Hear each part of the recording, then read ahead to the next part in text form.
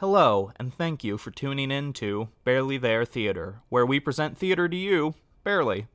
Up this week, a play. There will be a brief message after the play is over, so stick around once the show's done. Now please, sit back, relax, and enjoy The Disaster Riots, featuring Doug Cootsley, Savannah Bay Strandon, and Tristan Tapscott. Jody Mackman.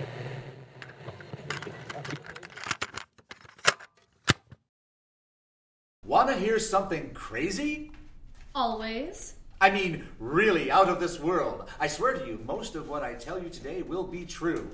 As true can be 180 years later. I'm going to tell you the story of the production of Macbeth that led to a full-scale riot on Broadway in New York City that left 22 people dead and over 100 injured. You said Macbeth? Yes, Macbeth. But before we get there, we have to set the stage. It's the 19th century, and we're in New York City. NYC! Can I? Yeah, sorry. Back in the day, theater was like church. Not in the sense of worship, but in the sense of space it utilized.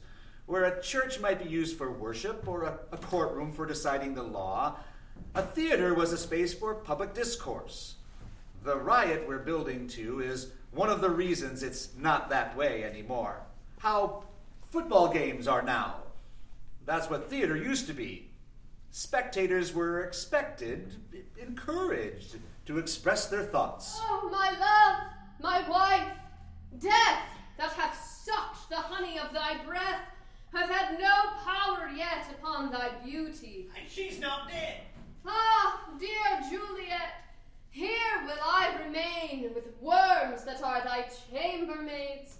Oh, here will I set up my everlasting rest. Mate, she's still breathing. Look at her. Here's to my love. Thy drugs are quick. Thus, with a kiss, I die. What a waste. And as a testament to his popularity, audience members knew Shakespeare's plays to the line. If an actor messed up, Oh, Romeo, Romeo, why for art thou Romeo? It's wherefore, idiot.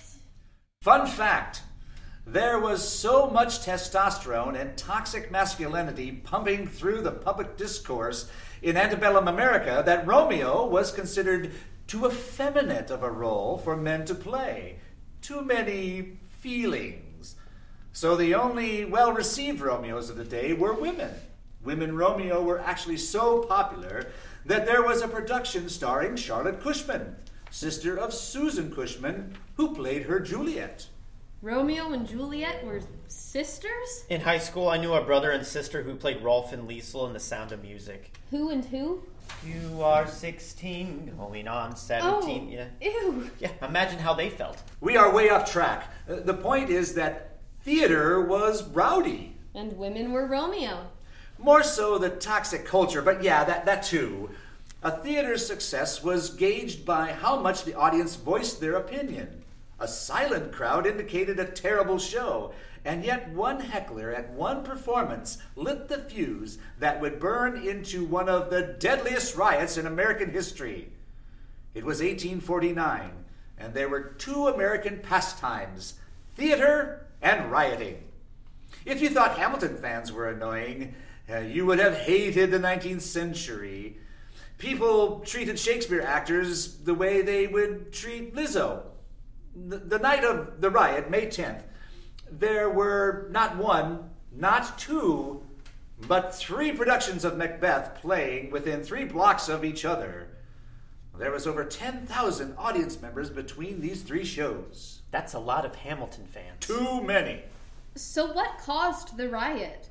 Was it a really bad show? By all accounts, it was pretty good.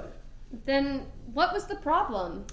There was a lot of mitigating circumstances, but if I had to pick an igniting event, I would pick this. There is a play tonight before the king. It's 8 years earlier, 1840, and our first major character / real-life human is William Macready. Macready is currently playing Hamlet to a packed house in Edinburgh, Scotland. We're coming up on the play within the play, and Hamlet is monologuing to his sidekick Horatio. Hamlet's line is, "I must be idle." Since it's Shakespeare, there are a lot of ways you can read idle and have it make sense.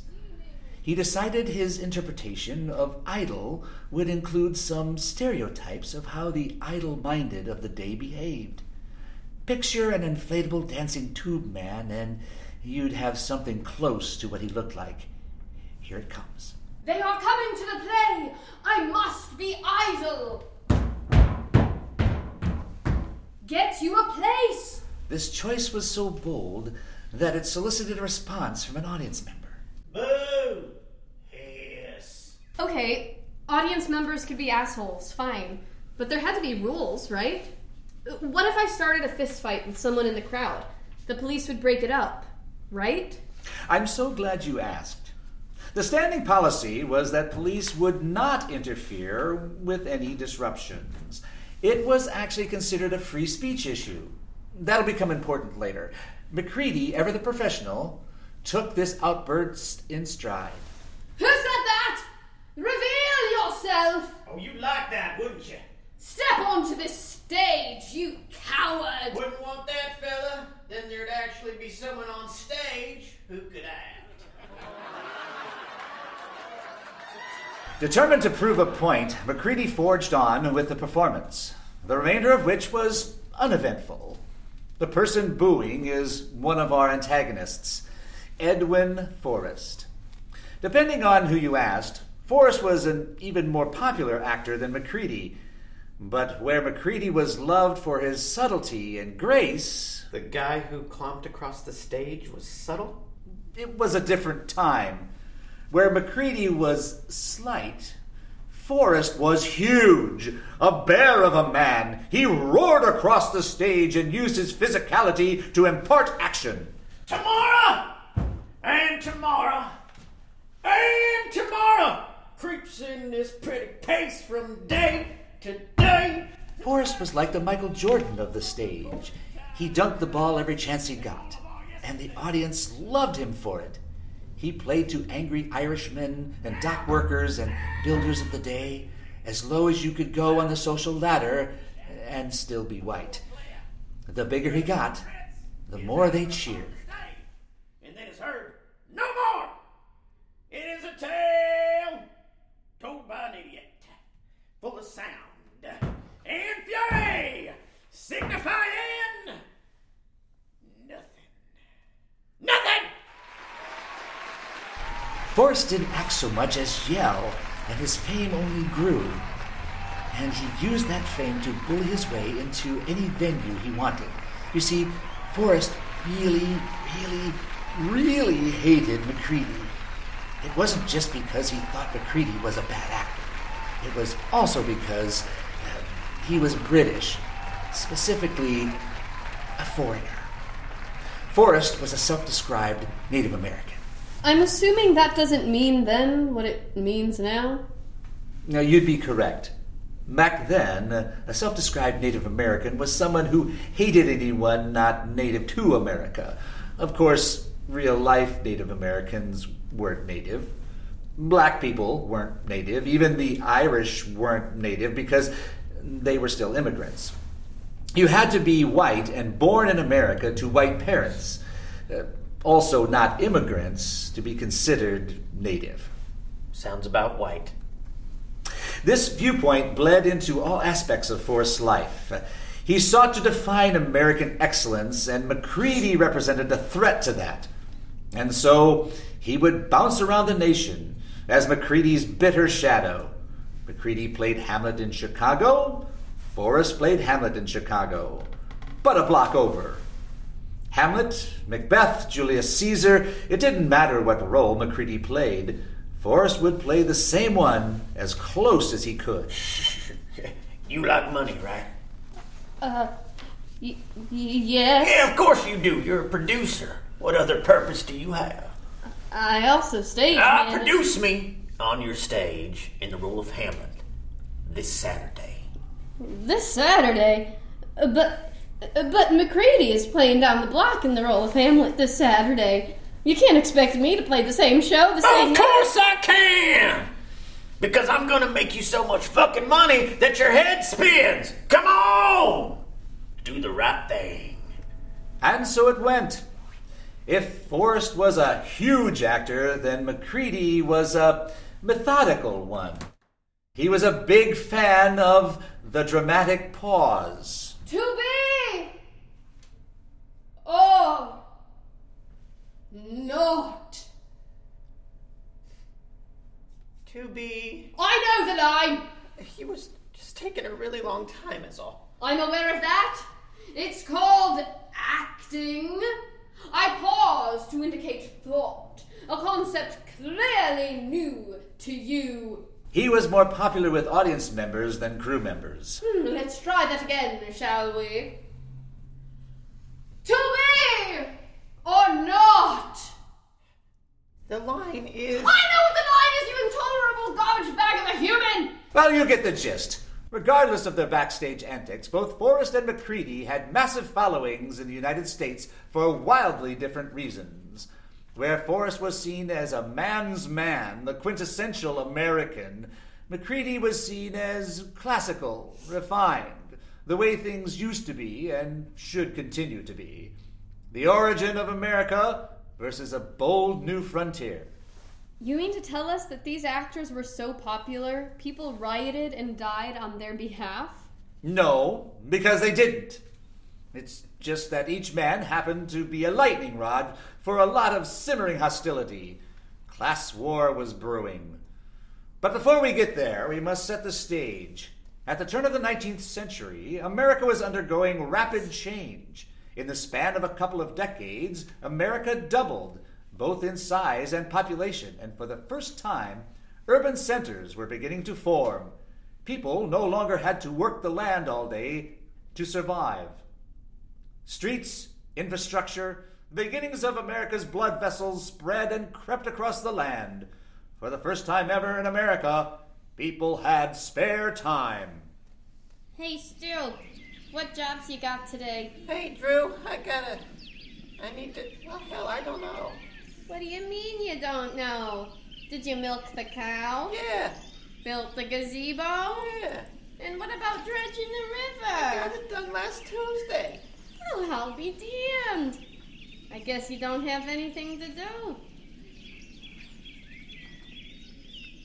What do I do?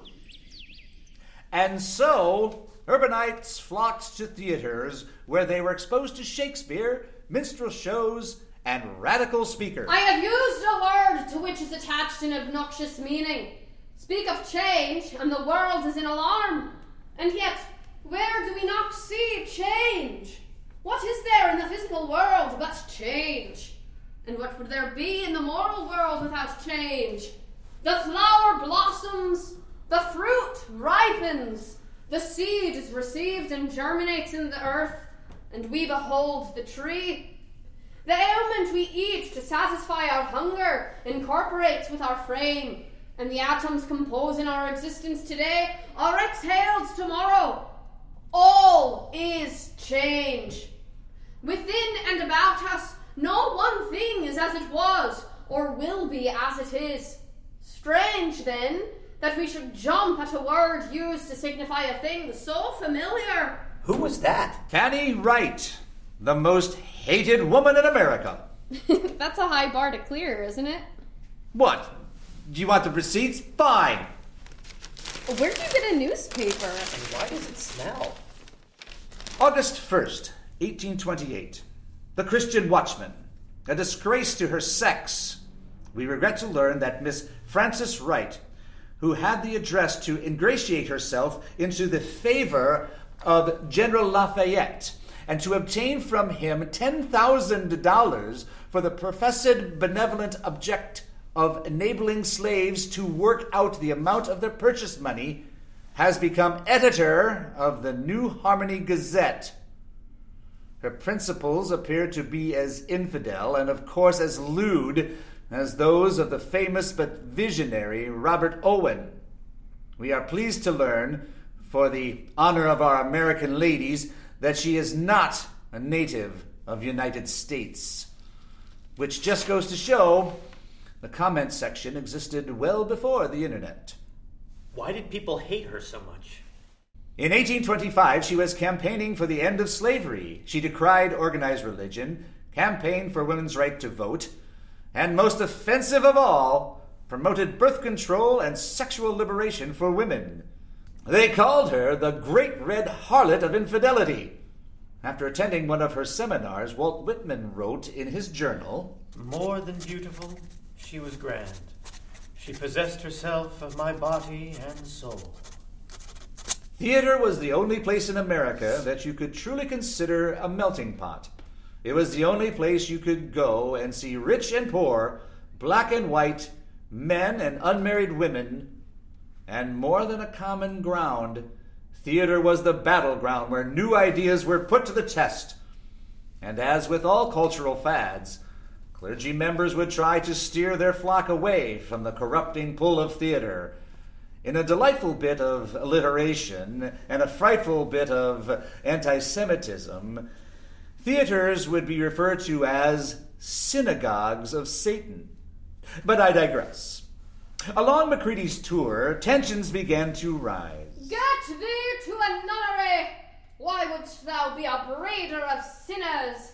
I am myself indifferent honest, but yet I could accuse me of such things that it were better my mother had not borne me. Oh, Macready! Macready, I've got something for you!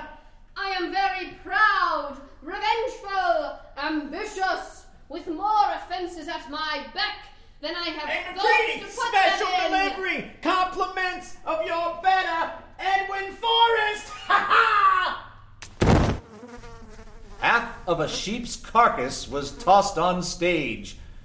Macready, ever the professional, carried on and finished the show. Once the curtains came down, Macready reflected. I have had enough of this God-forsaken land. Bullies and butchers on every corner. Perhaps it's time I return to the motherland. And yet, he persisted. Macready decided that he would finish his farewell tour to spite all of the haters. Haters? More like ingraters. Sure. Unfortunately for Macready, his farewell tour was set to close in the worst possible place, New York City. In the year 1800, there were around 80,000 people living in NYC. Within 20 years, its population had more than tripled. Tens of thousands of immigrants poured in from Ireland and Germany, countries that were going through their own famines, depressions, and upheavals. And if there's one constant through line in American history, it's adversity to outsiders, whomever the outsiders of the decade may be. All of those immigrants landed in America, and for many of them, New York has become their new home, specifically the 5 Points neighborhood, because nowhere else would take them. The McAllisters live there. They're lovely people. I helped them sign their lease just last week. Ah, Tooby, this one's you. It should be unlocked. Once we get in, you are going to fall in love. Love, I tell you, with this place. It just... So... Cozy! Just need to put your shoulder into it. Does that happen often? No, almost never. Sometimes.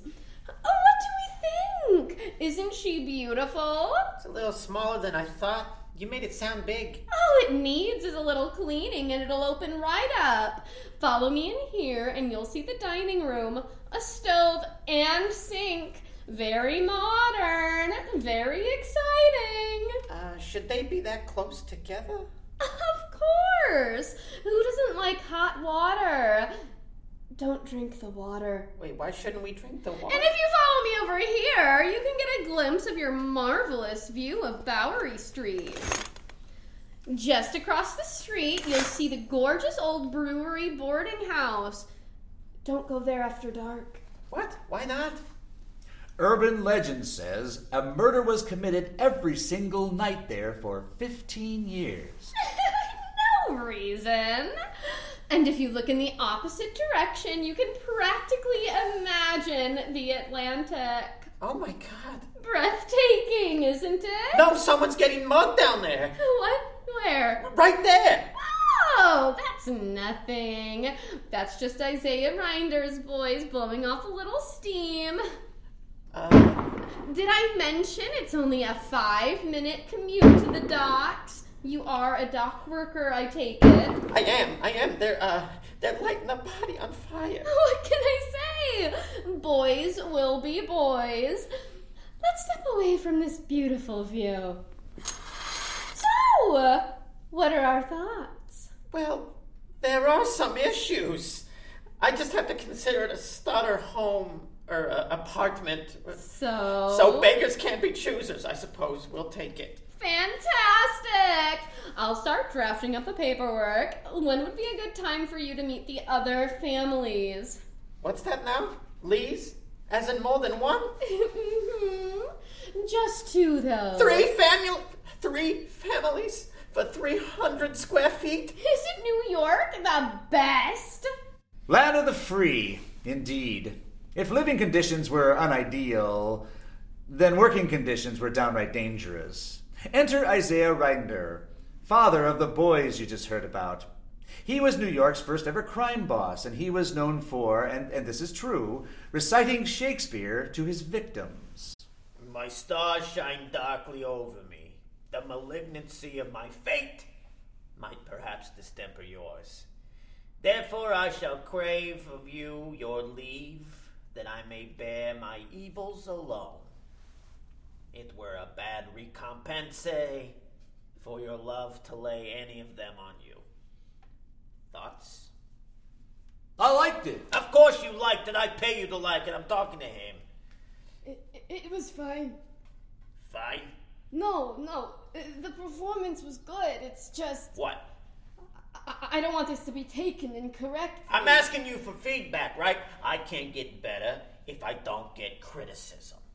The choice of monologue is interesting. I mean, Twelfth Night? The cross-dressing play? Not exactly intimidating if you recognize the source. Well, how many Shakespeare nerds you think I bring in here to interrogate? I get that. I do. I'm just saying what I'm seeing. You could have picked Macbeth, Richard III, Titus Andronicus. What are you, a fucking critic? Look at you, just standing around, jaw agape. Clean this shit up. We got a load of cod coming in. Cod was the Coke of its day. Not in the illegal sense, but in the absolute money-making potential of it. Whoever controlled the cod controlled the money, and Isaiah Reinders owned the dock workers, so he dictated the flow of money. There wasn't much in New York that he didn't happen without his approval. For instance, when he got wind that a presidential candidate he didn't like might win the state of New York, and thus the election of 1844, he disapproved. Evening, folks. Can I have your attention? If I was all of you, I'd listen.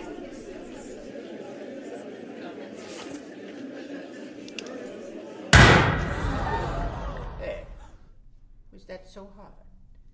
Now that I have your undivided and utmost attention, a word, a moment of your time.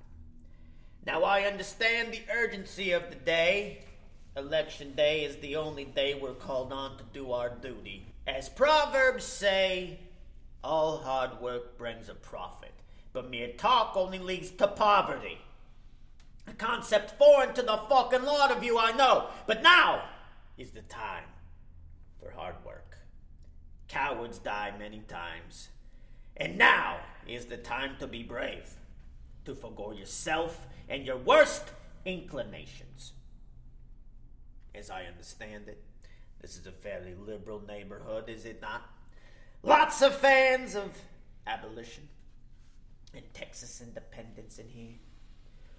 Lots of soft pink bodies. Here's what I'm going to do as my favor from me and my boys to you.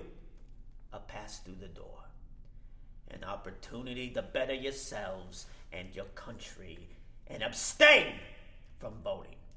Consider it a gift to your community. Take a stroll down Bowery and enjoy this fresh fall air. And if we spirits have offended, then fuck off! Show 'em the doors, boys! Reinders and 1,000 of his boys tour New York and intimidate any voter they can. Anyone who looks like they might vote for the opposition is beaten, harassed, or pelted with clay. Anyone undecided is rounded up and escorted to the nearest voting booth with strong words of encouragement. The polls close, and James K. Polk is elected the 11th President of the United States. And what happened to Reinders? Was he arrested? Close. Polk gave him a no-show job in New York Customs so he could collect a full-time check from the U.S. taxpayers in exchange for his contribution to democracy, which gave him even more time for mob boss things. Things like starting a riot over a production of Macbeth. But for what purpose? Well, don't forget that Reinders was a Shakespeare fan. He had a stake in the Forrest-McCready debate. He himself was a fan of Forrest, since Forrest wasn't a foreigner. But his real drive was to embarrass the Whigs, the political party currently in charge of New York. And what better way to make your government look ineffectual than by starting a riot? How do you stage a riot? Don't they just happen? Think of a riot as a fire.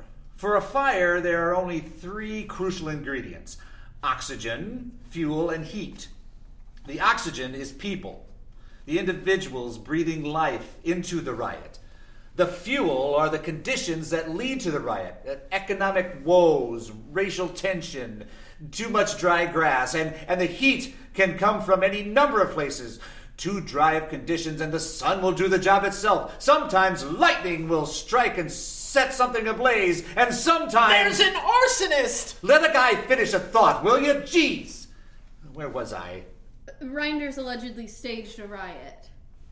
Well, it didn't take much work. Reinders' neighborhood was packed to the brim with the disenfranchised. He didn't have to work them up. He just had to point them in the right direction. And he couldn't have asked for a better fuel source than the Astor Place Opera House. What was so bad about it? For the poor and disgruntled, Astor Place was everything wrong with the world. It was named in honor of John Jacob Astor, the Jeffrey Bezos of his day. See if this sounds familiar. September 6th, 1945, the new metropolis. It would take 3,500 men working 20 years, 300 days without being sick or out of employment an hour the whole time, and getting $1 a day without spending a cent. It would take all of that to earn what John Jacob Astor has saved from what the world calls his industry. Industry, of course, being cod. For the record, $1 a day in 1845 money would be equivalent to about $46 per hour wage today. To put all of this in the modern context, it would be like going to see a production of Hamilton at the Bezos Theater, and tickets cost $2,000 minimum, and you could only attend if you wore an outfit designed specifically by Vera Wang. That kind of makes me want to go flip a car over and light it on fire. Oh, it gets worse. The theater was highbrow. It catered to only the richest and enforced a strict dress code for all of its patrons. Excuse me, kind sir. You cannot attend. Wait, you mean I can't attend? You are not dressed for the evening, sir. I'm wearing my best flannel. Sir, if you read the sign out front... I can't read. So it seems. So what's it say? All attendees of the evening's festivities must don a suit or dress, must be clean-shaven, and most importantly of all, must be wearing a pair of clean, white gloves. Gloves? How am I supposed to afford those? You have the rest of the evening to figure it out, seeing as your plans have just opened up. Good evening, and goodbye. It is May 7th, 1849. Opening tonight, Macbeth at the Astor Place Theater, starring William Charles Macready in the final venue of his farewell tour. Also opening tonight, Macbeth at the Broadway Theater, starring Edwin Forrest. Also opening tonight, Macbeth at the Bowery Theater, located in the center of the scenic 5 Points neighborhood, starring Thomas Hablin. Who? Exactly. A producer. He's cashing in on the controversy by selling tickets to those who weren't able to get into the other sold-out performances. He will be performing the role of Macbeth, and he will sell every single seat. Across town, Reinders has been busy.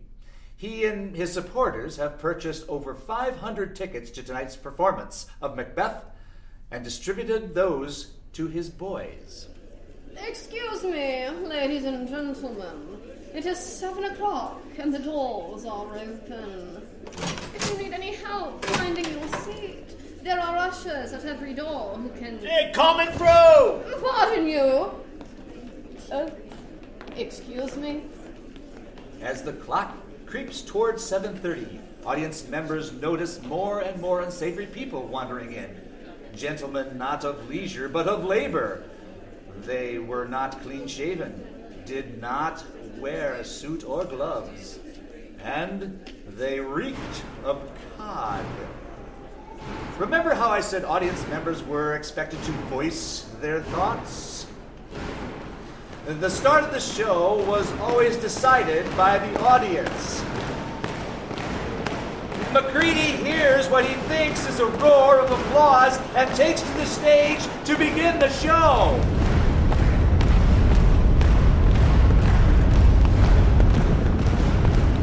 Good evening and welcome to tonight's performance. The audience is here for him, but not in the sense he wants. I understand you're all excited, but it is time for the show to begin. Macready attempts to go on with the show. So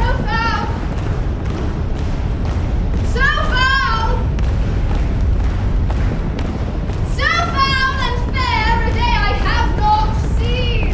But it's pointless. It's impossible for the actors to be heard over the crowd. Macready, ever the professional, decides the show must go on. Actors, we must carry on. Do the show in mime. And so they do. They move through the blocking and gestures to convey emotion. If you can imagine, this doesn't improve the mood of the audience. English aristocrat, something wicked, Mr. Tubbs. The protesters are now pelting the stage with eggs, pennies, potatoes, lemons, apples, and... oh, there goes a shoe! Please, everyone! The shower of debris will continue until the third act, when Macready enters with the most unfortunate choice of costumes. Here is our chief guest! The reason the protesters are quite literally ripping the seats out on the floor is because at the top of the third act, Macbeth has been crowned king, and Macready has entered wearing a crown, the very symbol of British oppression. Seeing that furniture has now joined the broadcast, Macready turns to his banquo and says, "At least it's not a matinee!" and promptly walks out of the theater, allegedly in high spirits. However, in the cold light of day, her realization dawns.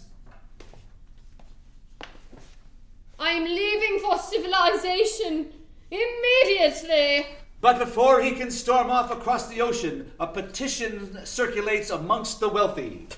You see, dear chap, if you leave for England, the poor folk will have won. We built the Astor Place so we could spend a night away from the rabble, and they have the indecency to demand access to our space. This is a matter of principle, Sir Macready. Do you want to be on the right side of history? Please, for our sakes, return to the Astor Place this Saturday and complete your performances of Macbeth. After all, the show must go on. Ta-ta, signed affectionately, the 47 wealthiest and most influential influential man of New York City, 1849. This is the gist of their plea to Macready. It's not one of his better moments, but Herman Melville, and the author of a little whale of a tale, Moby Dick, includes his name among the signatures. The letter had its intended effect. What kind of actor, nay, artiste, would I be if I were to ignore such a handsome request from my most fervent fans? Macready agrees to return to the stage this upcoming Thursday, May 10th. What happens between now and then is a bit hazy. Certainly, tensions rise across the board. The mayor of New York City will assemble every available policeman and militiaman available to his call, an abysmal 600 in total. And Reinders, well, he's making sure people stay angry. As we speak, his boys are plastering flyers across town. Attention, working men! Shall Americans or English rule this city?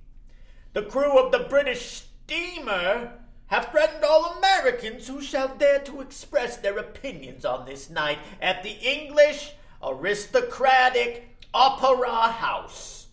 We advocate no violence, but a free expression of opinion to all public men.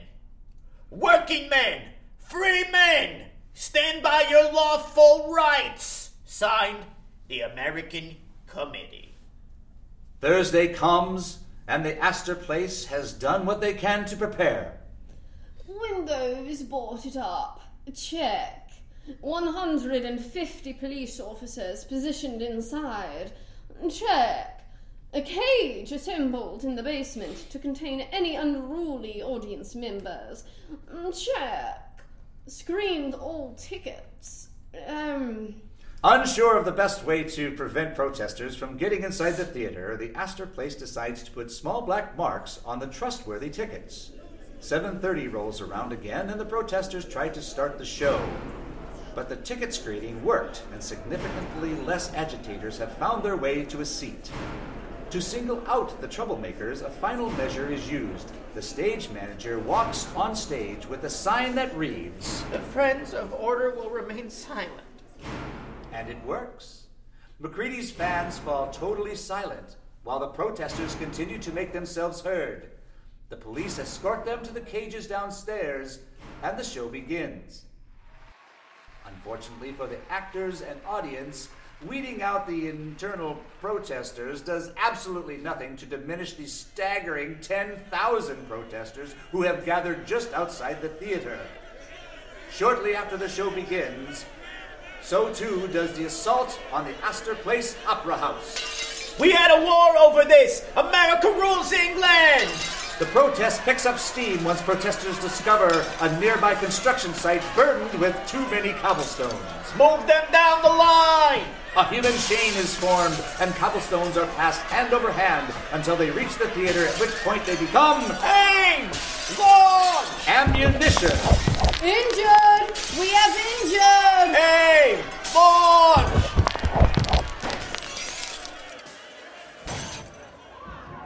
Is this a dagger which I see before me? The handle toward my hand. Come, let me clutch thee. Macready, please, the show is not worth this. We need to stop this. I have thee not, and yet I see thee still. Outside, the militia has been called in.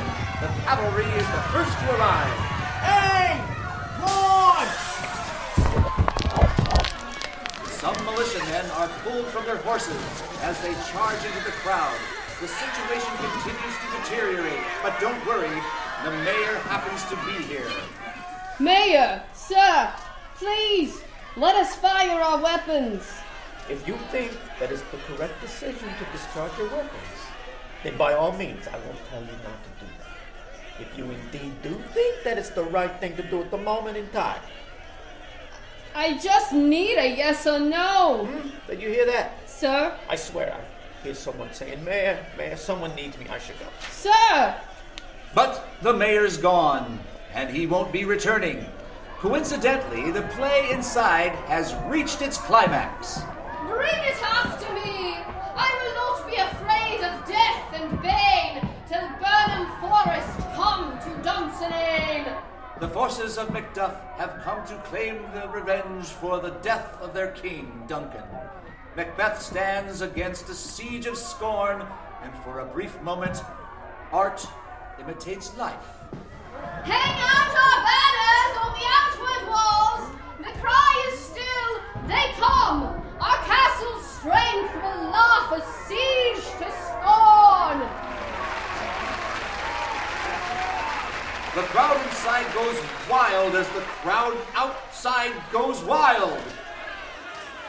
Fire into the air! We don't want any injuries! Is anyone hurt? Anyone? No! They're firing blanks! Aim lower! Just over the head! They kill an American for the British! And then, without warning, Reload! Aim! Fire! the crowd is finally driven back. Lafayette Street is riddled with bullet holes, cobblestones, and pools of blood. Over 20 protesters lay dead, with dozens more injured. Dozens of injured police, too. In the cold light of day, things get worse. Please. Questions one at a time. Mr. Mayor, is there any truth to the statement that the Astor Opera House will be blown up? That's not a statement. That's a rumor. Next question. What do you want? Mr. Mayor, is there any truth to the statement that your house will be burned down? None. Next question. Do you not see the crowd of other people with questions? Huh? Will there be any more violence tonight? I can promise you there will not be any further violence. Just today, 1,000 deputies and 2,000 infantrymen have come into New York. We are more than prepared for any further issues. The city has never been safer. No further questions. Do you have anything to say to the citizens of New York? Those who are scared and angry after the murders at the Opera House. Murders? I do, actually. To all the citizens of New York City, after witnessing the deplorable actions of last evening, I can only say this. Shame on you. You think you have the right to protest as you please, to disrupt the evening and leisure of those who make more than you can even dream about? And there are rumors of some of yous trying to act tough? I would advise against that. We've arrested dozens of you, and we would cherish the opportunity to arrest dozens more. And good luck trying to arm yourselves. My office was informed today that the agitators of last evening attempted to rent 2,000 firearms for recreational use. This is America, and you can't even afford a gun. You know what a business loves more than renting? Buying. And who has more money than me and my friends? You and your anger are a joke. This is what I say to every citizen of New York who's thinking of coming out tonight. You do not have a monopoly on violence. That evening, anywhere between 10 and 25,000 furious people gathered downtown. Orator after orator spoke to the crowd until Rinder takes the stage. Friends, Germans, Irishmen, lend me your ears. I come to offer the truth, not reconciliation. The evil that men do lives after them. The good dies with them. Reinders goes on, decrying foreigners, the rich, freed and captive slaves alike, anyone he could target as less than American. It doesn't reach the entire crowd, just enough. 5,000 march on Astor Place, torches ablaze. When they arrive, they are greeted with cannon barrels pointed down the avenue. Despite a long and tense standoff, violence doesn't erupt, and the crowd goes home. The Astor Place riots have come to a close. What happens next? Another 127 years of history. Care to narrow it down? I meant from the riots. Did Reinders ever go to jail? No. He went into politics. And what about Forrest? He saw his popularity dwindle after the riot. And as for Macready, he's left for England, never to return to America. For cultural impact, the newspapers of the time tell us very much and very little. Articles were split along party lines whether the riot was even a riot or whether it was a tragedy or a resounding success. To the capitalists of the old world, the recent Astor Place riots should demonstrate beyond a shadow of a doubt that your assets will be protected here in America. Yes, there was disruption, and yes, some damage was done, but the police did not hesitate to shoot those who sought to bring harm to a renowned institution. What other countries could claim they have such resolve? Versus the other side of the aisle. No good can come of the recent tragedy at the Astor Opera House. How can any continue knowing what they know now, that Americans despise the sight of one another? Even after the repairs are made and the dead are mourned, there is lasting damage to the American fabric, a loss of neighborly attitudes. It is a shame and tragedy that will have untold consequences. Shortly after the riots, the Astor Place Opera House was permanently closed. Its insides were gutted, and the building was converted into the New York Mercantile Library until it was demolished in 1890 and replaced with the building that stands there today. And for real long-term effects, the Astor Place riot led to the strengthening and militarization of the nation's first police force, the NYPD. That's a bummer.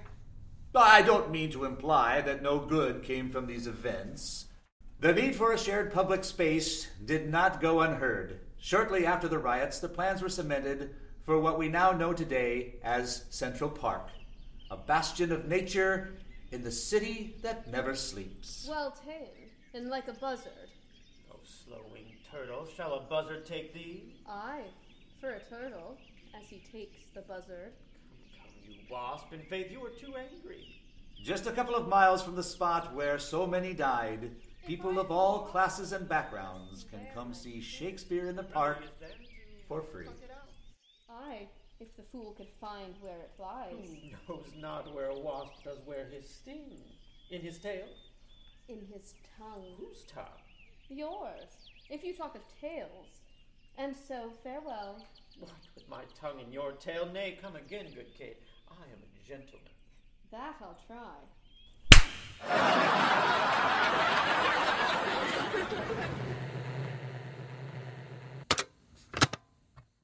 Thank you for listening to this month's play. The goal of Barely There Theater is to create plays and entertainment for people free of charge, anywhere they want, anytime they want.